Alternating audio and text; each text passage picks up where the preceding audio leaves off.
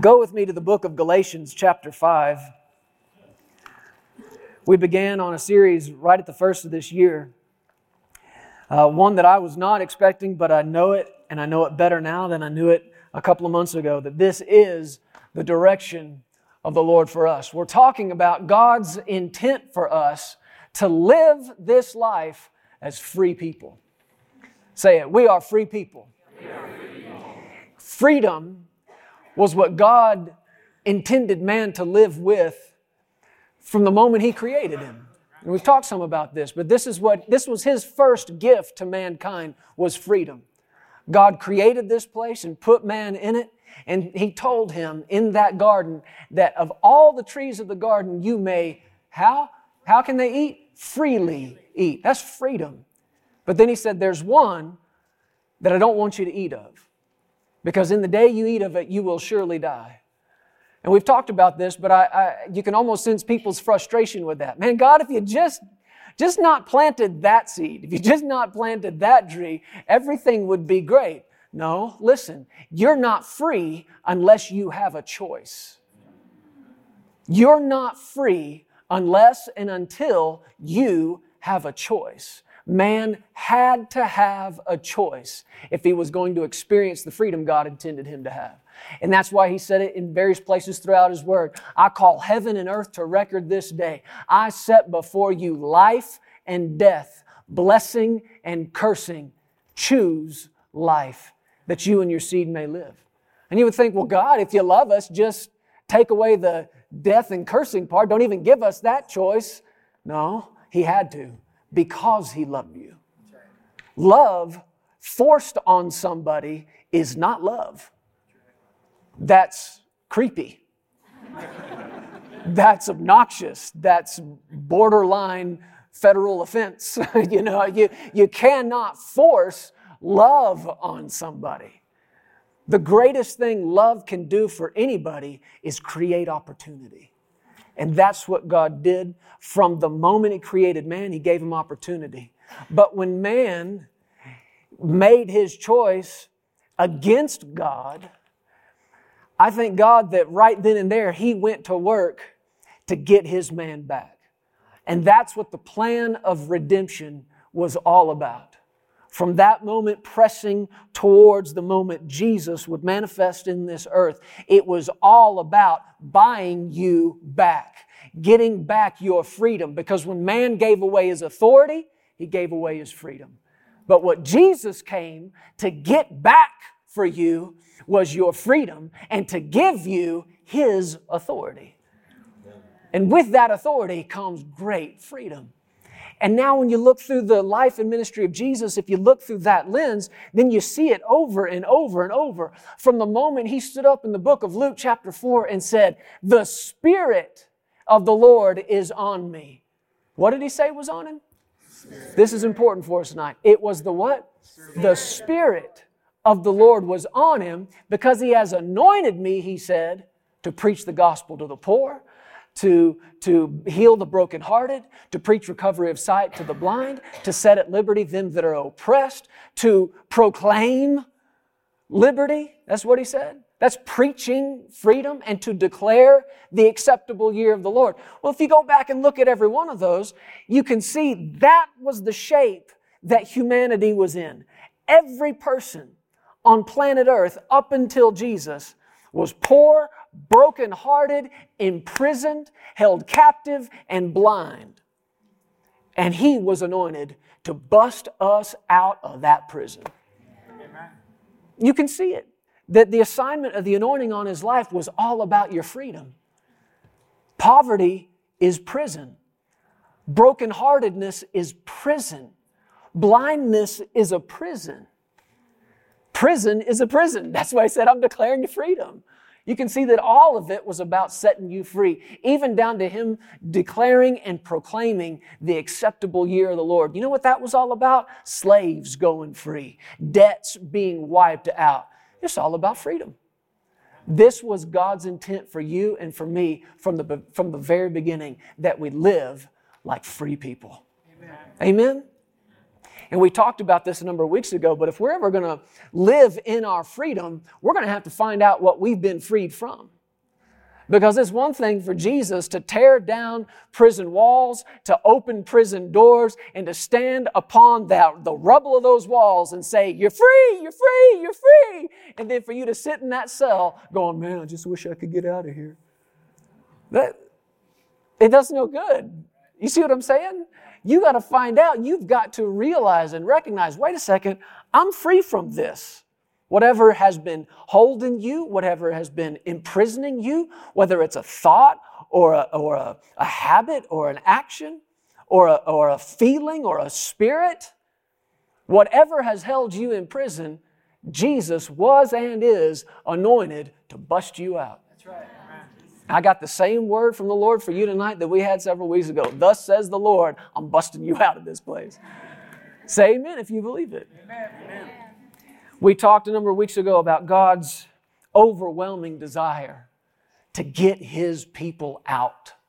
You saw it as the children of Israel were imprisoned in Egypt, in slavery and in bondage, and they cried out for help. And that cry came before Him, and He found a man wandering on the backside of the desert, a man named Moses, whose name literally means drawn out. And He said to him, I want you to go tell my people I'm getting them out. That's the word of the Lord that He went into Egypt with. He's getting you out. He's heard your cry. He's seen your bondage, and He's getting you out. Then He went and preached that to those people, and they praised and they worshiped. And then Pharaoh said, you ain't going anywhere. And they all got mad at Moses. Why? Because it didn't happen 9 a.m. Monday morning. And they got mad at Moses. And Moses got mad at God. Now what do I say? God said, go tell them I'm getting them out. The word didn't change. And we won't go back through all of it, but did God get them out? Yes. Was He quiet about it? Was He sneaky? Was He subtle? No. Man, He blew through that town, and everybody, Egyptian and Israelite, knew there is a God in heaven. And evidently, He wants these people out. That's the same word that's coming to you. Whatever's holding you, He's not content with it. He's not pleased with it. He's bringing you out. Say it again. He's bringing me out. He's bringing me out. But don't forget, He never brings you out of one thing without taking you in to something else. Why was He bringing them out of Egypt? To take them in to the promised land. The land that flowed with milk and honey, the land of more than enough, their wealthy place. Their wealthy place. Has God's heart for His people changed? No. So could you and I safely say that's still His desire for us sitting up in here tonight? That if there's something holding us prison, He wants us out, and He would bring us out of that and into freedom? Yeah, absolutely. So let's go on in this tonight. Galatians chapter 5, let's remind ourselves of this is our key text. Verse 1 says, stand fast, therefore, in the liberty by which Christ has made us free, and do not be entangled again with a yoke of bondage. Let me read this to you from a couple other translations. I like it from the New Living Translation. It says, so Christ has truly set us free. Now make sure you stay free and don't get tied up again in slavery to the law. And you wouldn't think that you have to tell people who've just gotten out of prison, don't go back to prison. You wouldn't think you'd have to say that. But do you want to know what those people told Moses? After that God so mightily and miraculously and demonstratively delivered them out of Egypt, once they got out there in the wilderness and God said, okay, now go spy out the land that I'm bringing you into. That's the land I brought you out of. This is the land I'm bringing you into. And they went and looked at it, and you know what they found? Tall people and tall walls. And they came back to Moses and said, oh yeah, it's pretty there. It's nice, sure, but we can't go. Why? Tall people. No, seriously, super tall people. And the walls, you should have seen the walls. And all the people wept and they cried and they said, God brought us out here to die. And this is what they said, let us appoint a leader to take us back. Why are you trying to go back to prison? Man, you know you are deceived if you think prison is better than freedom. Why would somebody be drawn back to that? Because they don't know how to handle this gift of freedom. And right in the middle of it, these two guys who the Bible said had a different spirit about them, they shouted, "Shut up! God is with us and we are able. Let's go like now. Let's go." But nobody would listen to them. And so they spent, another 40 years out there, I guess it was, or however long it was till that whole generation died out, except for Caleb and Joshua. And then God said, "Now I can take you in," because of this spirit of faith. Let me read it to you from one other translation. We'll move on with this. In the Passion Translation, he says, "Let me be clear. The Anointed One has set us free, not partially, but completely and wonderfully free. We must always cherish this truth and stubbornly refuse to go back into the bondage of our past." Say it out loud. I'm not going back to prison. I ain't going back to jail. No, you didn't say ain't. Say, I ain't going back to jail. I ain't going back. All right. Well, let's go on in this tonight. Look with me at the book of 2 Corinthians.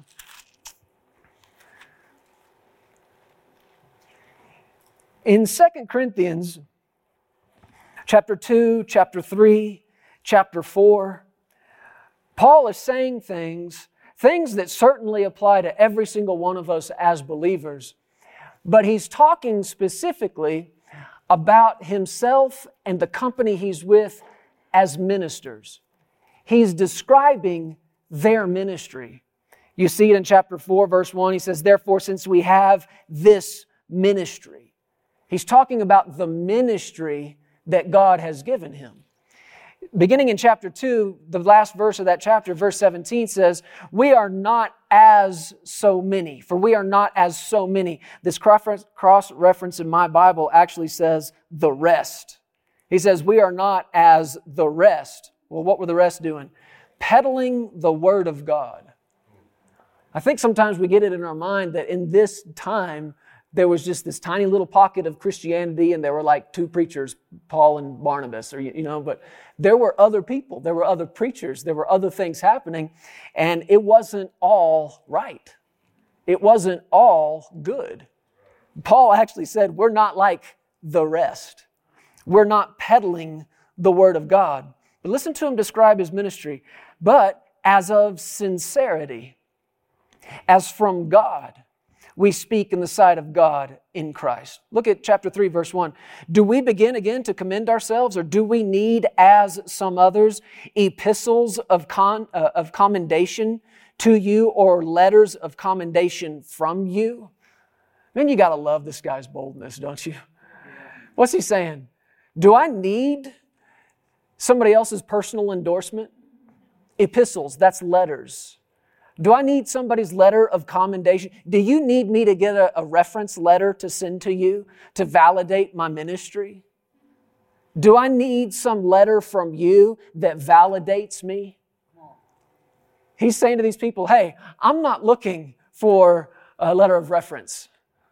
I don't need that commendation from you or from anybody else. He said, verse 2, here's why. "Because you are our epistle, written in our hearts." He's saying you are the letter.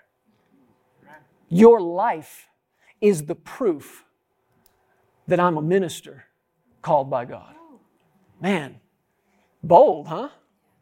I don't need a letter. You are our epistle, written in our hearts, known and read by all men. Clearly, you are an epistle of Christ, ministered by us. Now listen to this.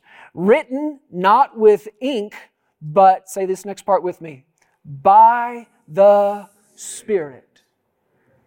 He's saying, you are the letter, but it's not a letter written with ink. It's a letter written how? How? By the Spirit. Written by who? By the Spirit. This is important for us tonight. "Written by the Spirit of the living God, not on tablets of stone, but on tablets of flesh, that is, of the heart." He said in verse 4, we have such trust through Christ toward God. Not that we, now when he's talking about we, he's talking about him and the other ministers. Don't forget, he's talking about his ministry. He said, not that we are sufficient of ourselves to think of anything as being from ourselves, but our sufficiency is from God, who also made us sufficient as ministers. So here again, you can see it. He's talking about his ministry. God made us sufficient as ministers. What's he saying? I didn't make myself a good preacher. I didn't make myself a good minister.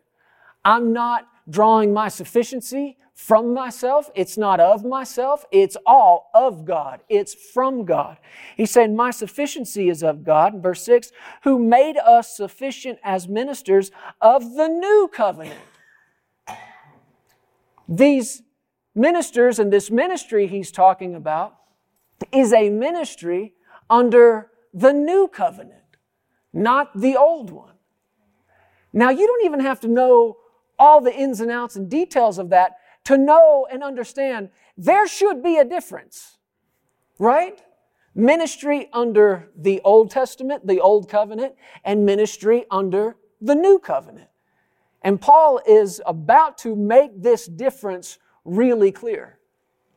Now, if this is your church, how would you anticipate and expect us to minister to you? Under the Old Covenant or under the New? The new. Huh? The New. If you're looking for an Old Testament church, I don't know that, well, they may be out there. I don't know. But this is a new one. Just so you know, this is a New Testament, a New Covenant church. He said, again in verse 6, who also made us sufficient as ministers of the new covenant, not of the letter, but of the, say it out loud, Spirit. There it is again, the Spirit. Why? Because the letter kills, but what does the Spirit do? Gives life. The Spirit gives life. The Amplified Bible says the Spirit makes alive. That's what the Spirit does. Now, like this, verse 7, he's going to talk about the differences between ministering under the old and ministering under the new. He said, if the ministry of death, yikes, that is a horrible name for your ministry. If you believe that in any way you're called into ministry, let me help you. Do not call it ministry of death. Nobody will come to your church. They will stay away from your ministry. It sounds more like a heavy thrash band or something. Ministry of death. Maybe not to you. He said if the ministry of death, written and engraved on stones, was glorious, so that the children of Israel could not look steadily at the face of Moses because of the glory of his countenance, which glory was passing away, how will the, say this out loud, ministry of the Spirit not be more glorious? Do you hear something coming up over and over and over? That this New Testament ministry is defined and characterized and must include the ministry of the Spirit. He said, the ministry of the Spirit, how will it not be more glorious? For if the ministry of condemnation, there's another bad ministry name, but that's what the old covenant was. Written and engraved on stones. What's he talking about? The law that God gave Moses. Though it was holy, though it was just, and though it was good, all it had the power to do was bring people to the end of themselves and minister or administrate death and condemnation. Because it set a standard that it offered no strength and no ability to meet. Are you with me? And so the only result was condemnation and death. He said, if the ministry of condemnation had glory, the ministry of righteousness exceeds much more in glory. For even what was made glorious had no glory in this respect, because the glory that excels. For if what is passing away was glorious, what remains is much more glorious. Therefore, since we have such hope, we use great boldness of speech. Unlike Moses, who put a veil over his face so that the children of Israel could not look steadily at the end of what was passing away, but their minds were blinded. For until this day, the same veil remains unlifted in the reading of the Old Testament, because the veil is taken away in Christ. But even to this day, when Moses is read, a veil lies on their heart. Verse 16, this is why we read all of that. Nevertheless, when one turns to the Lord, the veil is taken away. Now the Lord is the what? The Spirit. The Spirit. The Lord is the Spirit, and where the Spirit of the Lord is, what do you find there? Freedom. There is liberty. There is freedom. Where is there freedom? Wherever the Spirit of the Lord is. Where the Spirit of the Lord is, that's where liberty is. This is what defines a New Testament, a New Covenant church or ministry. And this is why it's so important that you and I talk about this right now as we're laying foundation for who we are and for who God has called us to be. I'm telling you, this is a place where the Spirit of the Lord is. Now, he had to be crystal clear about that. He said, the Lord is the Spirit, and where the Spirit of the Lord is, there's liberty. Now, if you put this with everything we just read, what's he talking about? Not just where the Spirit of the Lord is, but where I'd say it like this, where the ministry of the Spirit is. Isn't that what he talked about through all these verses we just read? But he identified that there is the Spirit of the Lord. In other words, there are also other spirits. I don't know if you knew that or not, but there are other things that are spiritual that have nothing to do with God, that have nothing to do with Jesus, and nothing to do with His Holy Spirit. There's a bunch of spiritual stuff out there. There are other spirits. As the Lord leads us in this series, we'll get into this, but do you remember what Paul said to Timothy? For God has not given us the spirit of fear. Fear's not a feeling. Fear's not an emotion. Fear's a spirit. And it's not God's. It's not of Him. It's not from Him. That's why you should spend no time with it in your life at all. The spirit of fear, in contrast to the Spirit of God, if the Spirit of God liberates, what does the spirit of fear do? It binds up. It imprisons. And we'll talk about this in the weeks to come. But there are other spirits. And this is why you and I must be very watchful that we never, ever, ever open ourselves up to any other spirit besides God and His. Never. We ought to spend no time with so-called fortune tellers, people who would try to read a palm or read a card or whatever nonsense it is that they do.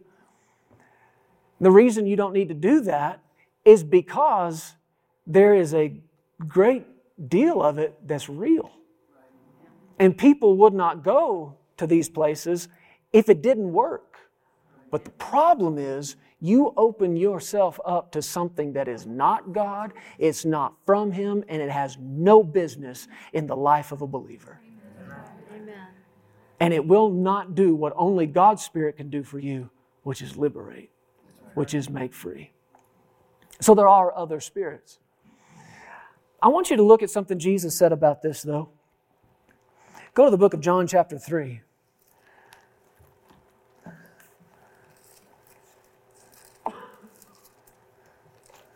Somebody say, hurry up, Jeremy.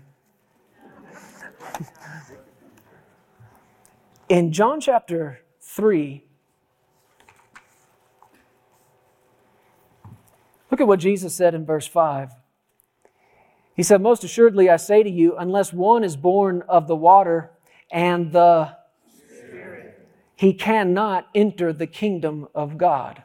That which is born of flesh is flesh, and that which is born of spirit is spirit. This might come as a surprise to you, But the thing that has the ability to stop or hinder the move of God, even more than an evil spirit, more than a demonic spirit, more than a spirit of fear. You want to know what can stop the move of God more than any of that? Flesh.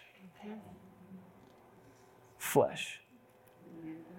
And we're going to see this in just a couple of places through the Word tonight. And that's only because we don't have time to look at every place you can find this in Scripture. But you are going to see this thick line drawn down the middle, if you will, with the Spirit on one side and the flesh on the other. Jesus said, whatever's born of the flesh is flesh, and that which is born of the Spirit is spirit. Every time we look at a Scripture tonight, and you see it in the Word, if you see the word Spirit, I want you to read it out loud with me and say Spirit. If you see the word flesh, I want you to read it out loud and say flesh. Turn over to John chapter 6, just a couple of pages. Look at what Jesus said in verse 63.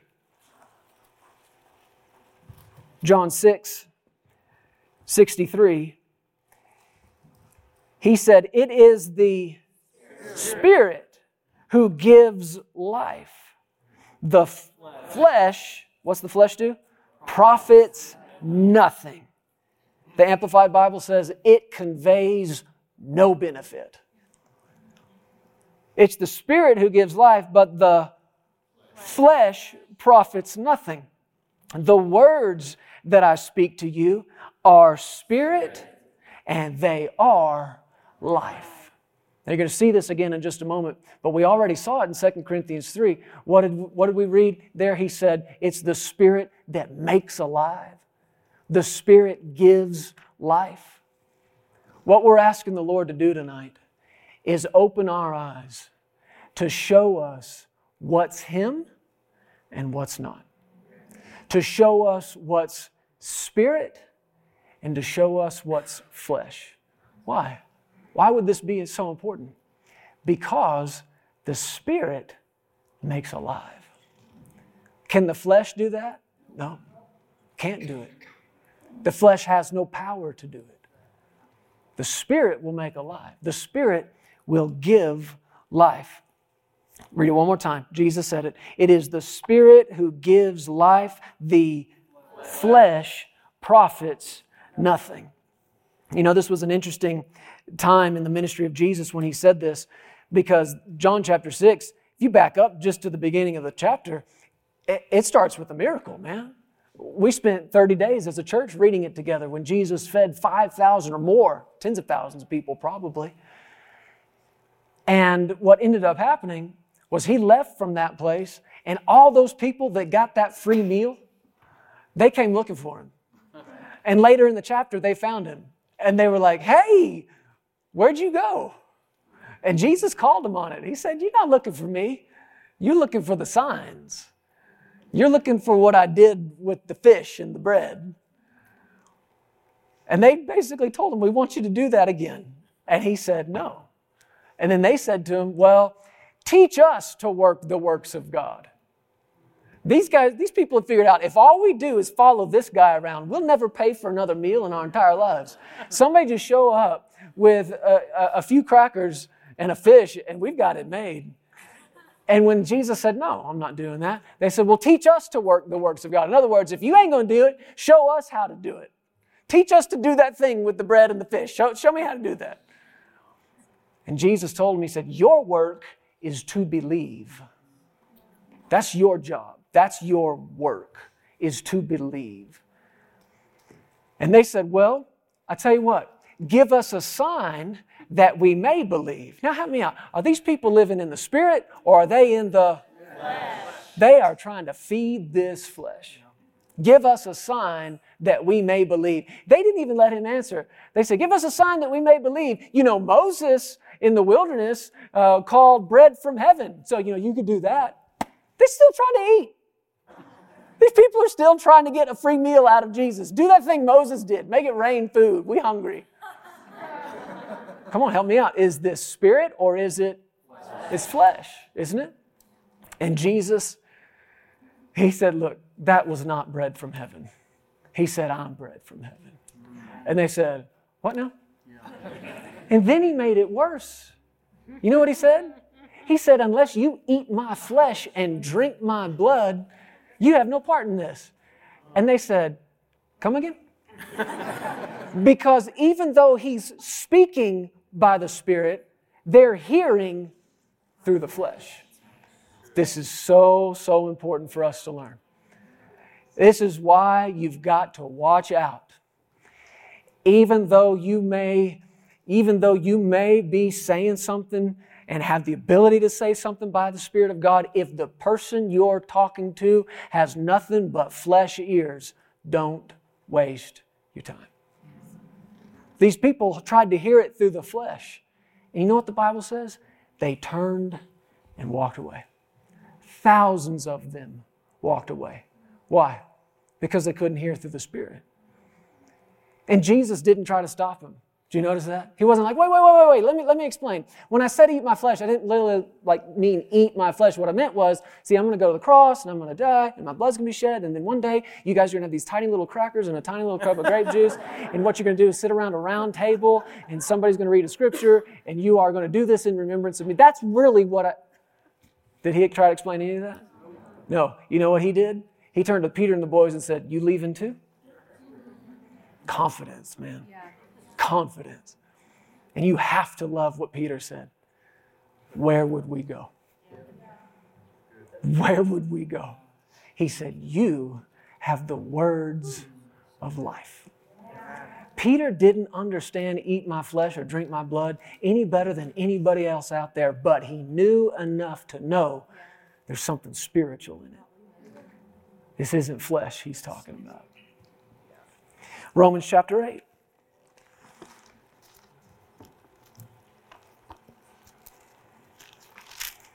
I'll give you just a little more scripture, then we're going to unpack some of this with the time that we have. In Romans chapter 8, Paul writes in verse 1, by the Spirit of God, he said, there is therefore now no condemnation. We talked about this several weeks ago, talking about what we've been freed from. We are free from condemnation.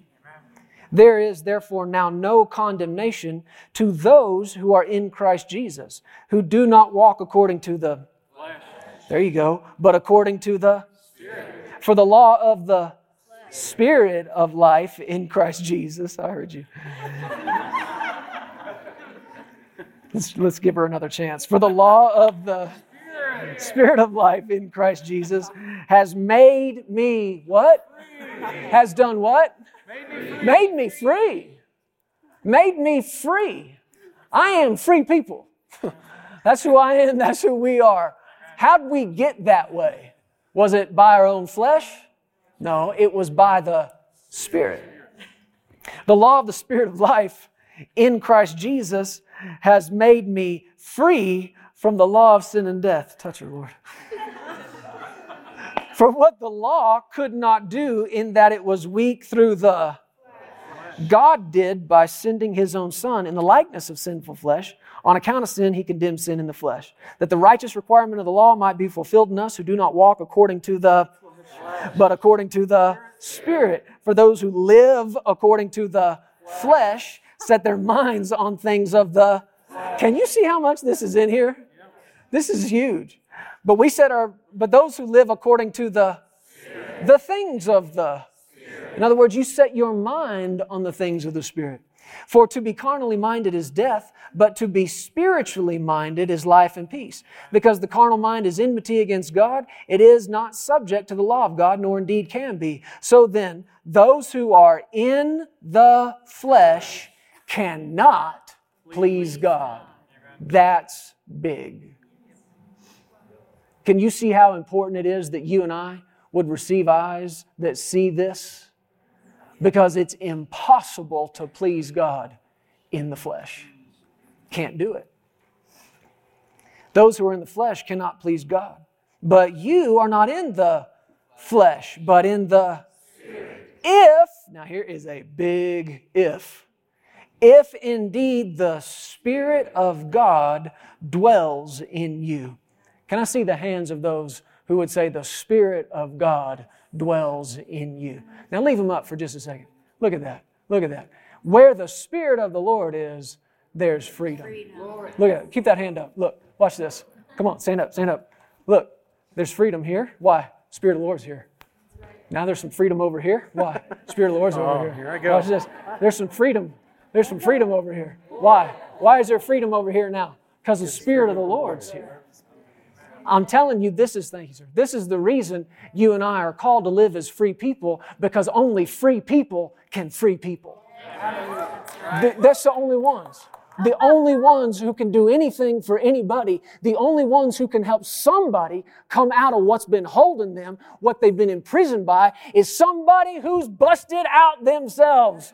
I can't get you out if I'm sitting up in the cell with you.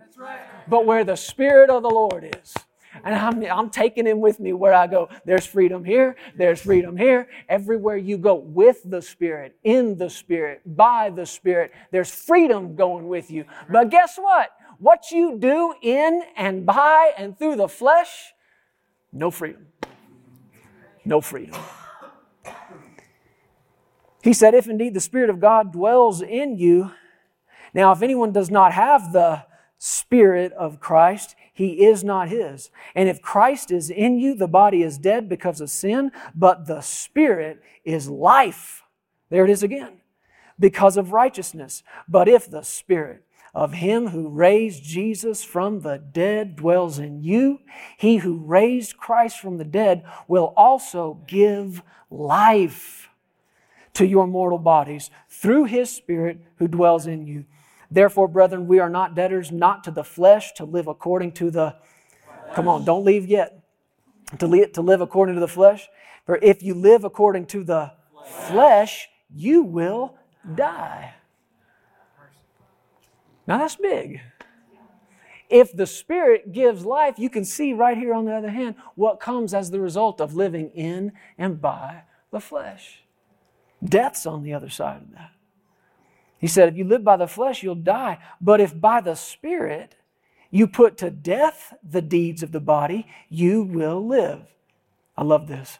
For as many as are led by the Spirit of God, these are the sons of God. This is supposed to be one of the defining characteristics of our lives, is that we're led by His Spirit. Yes. This is how you should be able to identify one of us, is that we're led by Him. We're led by His Spirit. Our decisions are not made led by opportunity, led by money, led by pressure, led by other people. We are led by the Spirit. And evidently, this is supposed to be one of the defining characteristics. What did He say? As many as are led by the Spirit, these ones right here, these are the sons of God. This is how you know them. Full of His Spirit, led by His Spirit. But it's not just being led by His Spirit in decisions that we're making. Do you know that you can be led by His Spirit in what you say? You can be led by His Spirit, check this out, in what you don't say. That's a big one. Talking off the top of your head is not always the best idea. Jesus knew that. People came and tried to press Him and pressure Him. We talked about it. He thought it was nothing at all to kneel down on the ground and start playing in the dirt. Why? He's not saying anything until he hears his Father say it. I'm getting a little ahead of myself. But as many as are led by the Spirit of God, these are the sons of God. For you did not receive the spirit of bondage again to fear. Can you see the contrast? Where the Spirit of the Lord is, there is what? Freedom, liberty. But this other spirit, any other spirit, is a spirit of bondage. I think it'd be good for you and I tonight to say this out loud and pray this out loud. Just say it after me. Lord, I'm asking you. Give me eyes that see. Show me. Make it clear to me.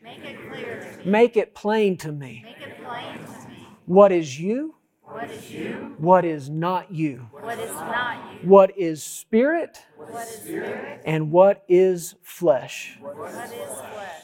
I'll be quick to see it, I'll be quick to see it. and if need be, I will change. I will change By your grace by your grace and by the help and by the help of your Spirit. of your Spirit. In Jesus' name. In Jesus' name. Now, do you mean that?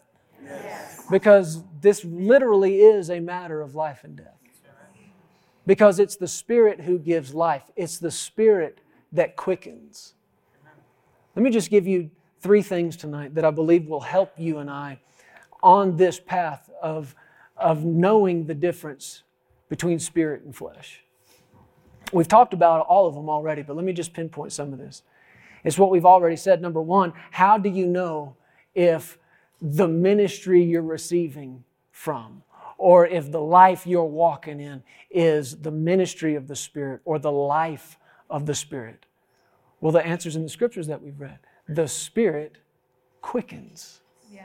The Spirit gives life. The Spirit makes alive. So this is how you identify. Are you in a place, are you under a ministry that is something's quickening on the inside of you? Something's stirring on the inside of you. Life is happening on the inside. You're being made alive. Because the opposite of that is what the flesh is, the only thing the flesh can do, and that is what Paul said, if you live by the flesh, you'll die.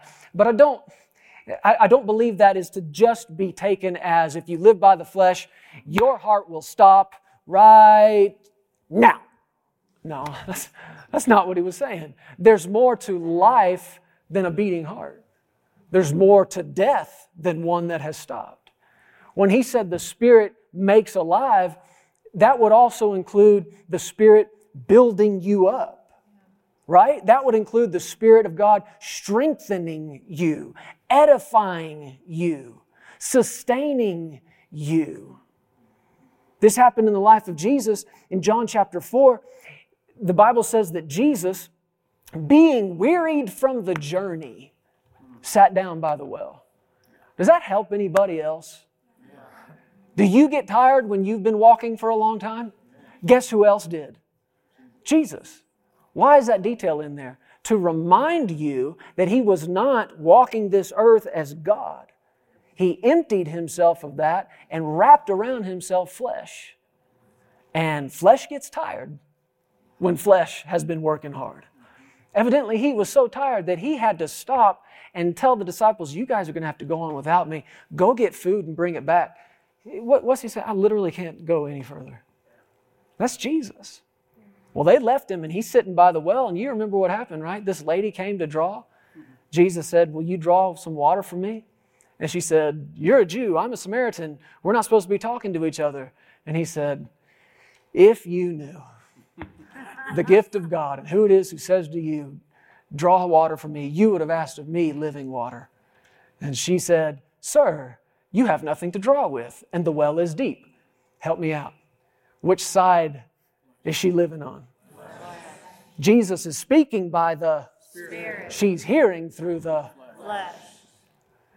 And he tried. He gave her a couple of more clues, and she wasn't picking up on it.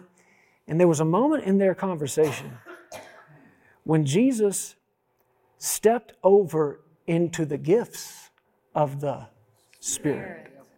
He said, go call your husband to come here. She said, I don't have one. He said, you're right. You've had 5, and the one you're with now is not your husband. In that you've spoken truly.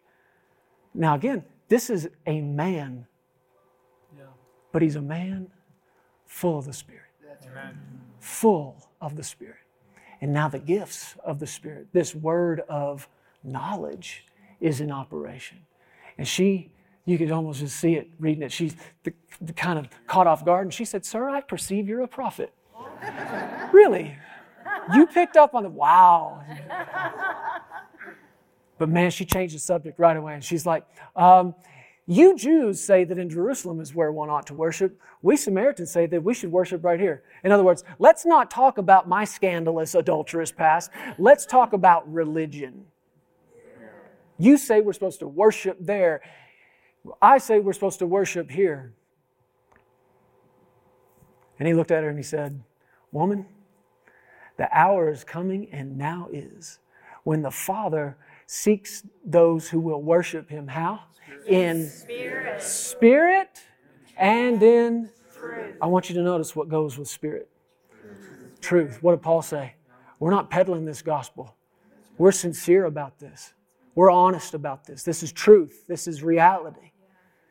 He said, Jesus said, the Father's looking for people who will worship Him in spirit and in truth. So if you can worship in spirit, how else can you worship? Truth.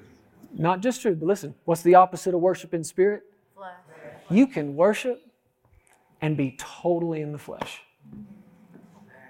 Completely in the flesh. And you know how much that will produce? Zero. Nothing. Why? Because the flesh profits how much? Nothing. Nothing. And she looked at him and she said, well, the Messiah is coming. When He comes, He'll tell us all things. Isn't that funny? Jesus finally, He's like, I who speak to you am He. He tried, man. He tried to get faith out of this woman. He just finally had to spell it out for her. But He made clear what the Father's looking for. People who will worship how? In spirit. Why? It's because the Spirit is the only thing that can quicken. The Spirit is the only thing that makes alive. And I told you this before, but you need to know this about us. We are not concerned in the least with being a quote-unquote modern church. Just, it doesn't register. Now, I wouldn't just do things old to be old, but listen, we got to change the way we think about this.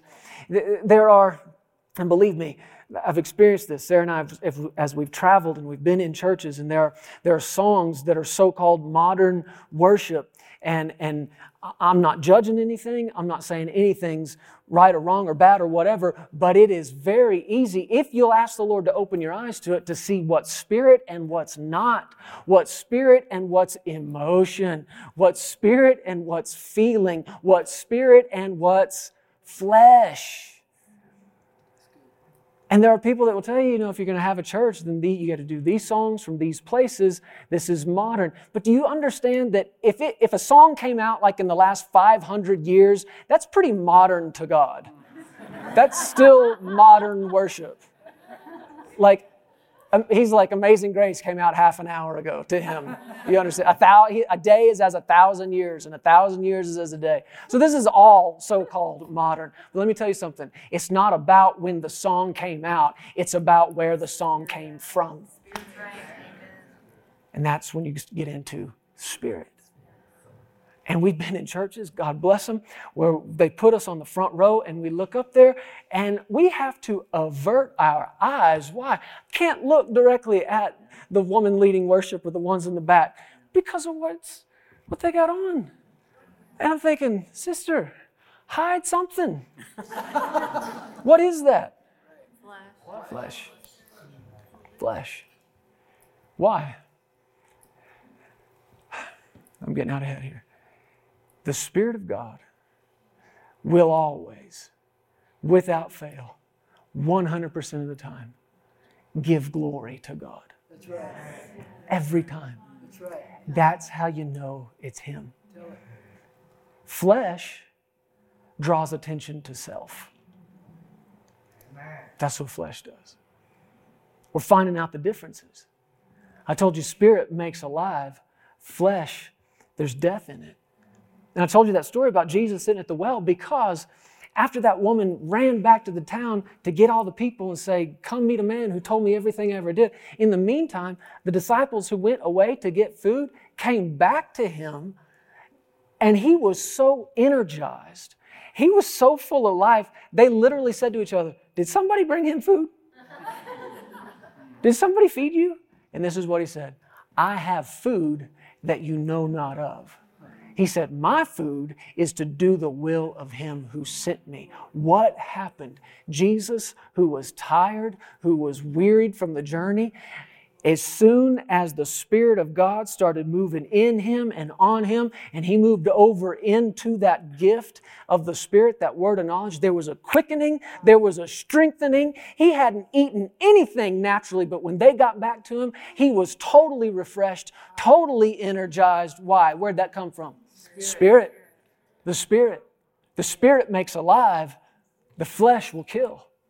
See, this is why you and I have to identify in our lives what sustains us and what drains us. There are things I guarantee you are doing right now, and I know I am too, that are draining you of time, draining you of energy, that you work and you work and you work at it and it's profiting and producing nothing. Stop for a minute and say, Jesus, am I in the flesh on this? Should I not even be invested here? Let the Lord help you see what sustains you and what drains you. That's how you know if it's spirit or flesh. We've talked about this. How do you know if it's done in the spirit or done in the flesh? If it's done in the spirit, it liberates. It sets free. If it's done in the flesh, there's bondage in it. But it's not just bondage in the sense of somebody going to prison. I told you before, what do those prison walls do? They stand there and speak to the people within them and say, you can only go this far. This is your limitation. You cannot go any further than this. That's what those walls say. That's what those bars say. But the ministry of the Spirit liberates. The ministry of the Spirit sets free. The ministry of the Spirit doesn't put more burden on people. The ministry of the Spirit lifts and removes burdens. The ministry of the Spirit destroys yokes. How do you know if what you're under in this church is the ministry of the Spirit, the new covenant? If burdens are being removed and yokes are being destroyed, if the light's coming on and you came in with weight, but you're walking out free, glory to God, you are under the ministry of the Spirit. And I'm saying it out loud in Jesus' name. That is what this place will be. Where the Spirit of the Lord is, there is freedom. And we're going to have it. We will have it, we will have it, we will have it. We're already seeing it. People getting free. Liberty. How do you know if it's in the Spirit? There's liberty. How do you know if it's in the flesh? There's limitation. Limitation. We got to understand that liberty, people hear that and they think, oh, this is a free church. That means I can stand up and do anything I want to do and say anything I want to say. And believe me, I have been in some of those services. And I thought, who told that guy to blow that shofar? You know what I mean? Seriously, I've been in the middle of it. Somebody's preaching, and out of the back left field of the room is... And you know what it does? Is it distracts, and it irritates, and it annoys, and that's how you know it's in the flesh. The presence of freedom does not translate to the absence of order or the absence of structure. God is a God of order. He's all about us being free and the gifts of the Spirit flowing freely, but there is a right way to do it, and it comes under authority. There was a lady who followed Paul and the guys around for many days, and you know what she was doing? She was following them in this book of Acts chapter 16. She'd say, these men are servants of the Most High God. Listen to them. They bring to us the way of salvation. And she said it again and again. These men are servants of the Most High God. We must listen to them. They show us the way of salvation. These men are servants of the Most High God. We must listen to them. Show us the way of salvation. Now let me ask you something. Is what she was saying true? Yes. But was it in the Spirit? No, it was in a spirit. And she did this for many days. And Paul's trying to preach, and here's this one. These men are the Most High God. We need to listen to them. These men. And the Bible says in the book of Acts that Paul, being greatly annoyed, seriously is what it said, spoke to her and cast that spirit out of her, and she was free.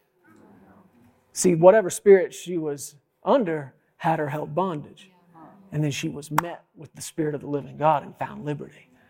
But she was saying something that on paper looked right, but it was coming out of the wrong spirit. And what people need to know, and you need to know this, that being in the Spirit does not just automatically mean your eyes roll back in your head and you shake and flop and nobody can talk to you because you're laughing and crying and laughing and crying. Now, I'm not saying the Spirit of God doesn't do these types of things, but listen to me. Living in the Spirit, you can't live like that 24 hours a day. Try going to work like this. What do you do? I'm an accountant, but I can't write down the numbers. Why? Because I'm in the Spirit. No, you're not. You're being annoying and you're about to get fired. We got to understand this, though. I'm not trying to make fun of somebody, but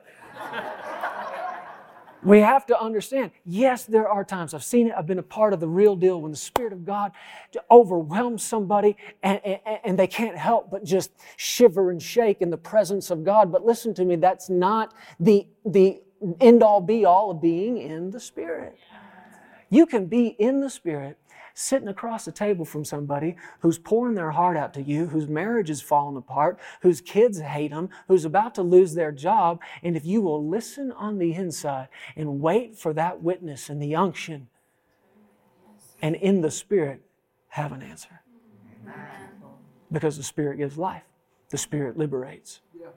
The Spirit gives glory to God. The Spirit does not draw attention to self. Man, if we have some things happen in this church and the Spirit of God is moving among us and people are getting healed and people are getting saved and delivered and families are prospering, I've told you, to Him be glory in this church. To Him be glory in this church by Christ Jesus, to all generations. But the quickest way to stop all of that is for you and I to start taking some of the credit. For us to start taking some of the glory. You volunteer and maybe you're one of our altar ministers one day and somebody comes at the end of the service and they're just broken and by the Spirit of God you have an answer for them and they're healed, they're delivered, they're set free and God does something awesome in their life. You want that to happen again? Give God the glory. You want it to never happen again? Start believing it was you. If it's in the Spirit, it'll give God glory. If it's in the flesh, it'll point back to you. And we do have some things set up here in our church among our staff. We got some of them sit here. We have a dress code. We have certain rules in place. It's not because we're on a power trip. It's not because we're legalistic or trying to be controlling. It's because we don't want anything drawing attention to self, to flesh. Because we want the moving of the Spirit of God more than we want anything else. If you're going to come and be a part of this, if you're going to volunteer here, if you're going to serve the Lord here, if this is going to be your ministry, then you're going to find out some of these things. And I don't care if it's on the platform or the parking lot. We're going to have people on the platform, and guess what? We have singers that sing wrong notes, musicians that play wrong chords, drummers that miss the beat, but none of that will get you kicked off the team. But what will get you sat down for a week or 6 is getting into the place where you think that it's somehow about you or that you like being most seen. That'll stop the move of God so quick, and we can't have it. So find out what's sustaining you. Find out what's draining you. Thank you, Lord. Thank you, Lord.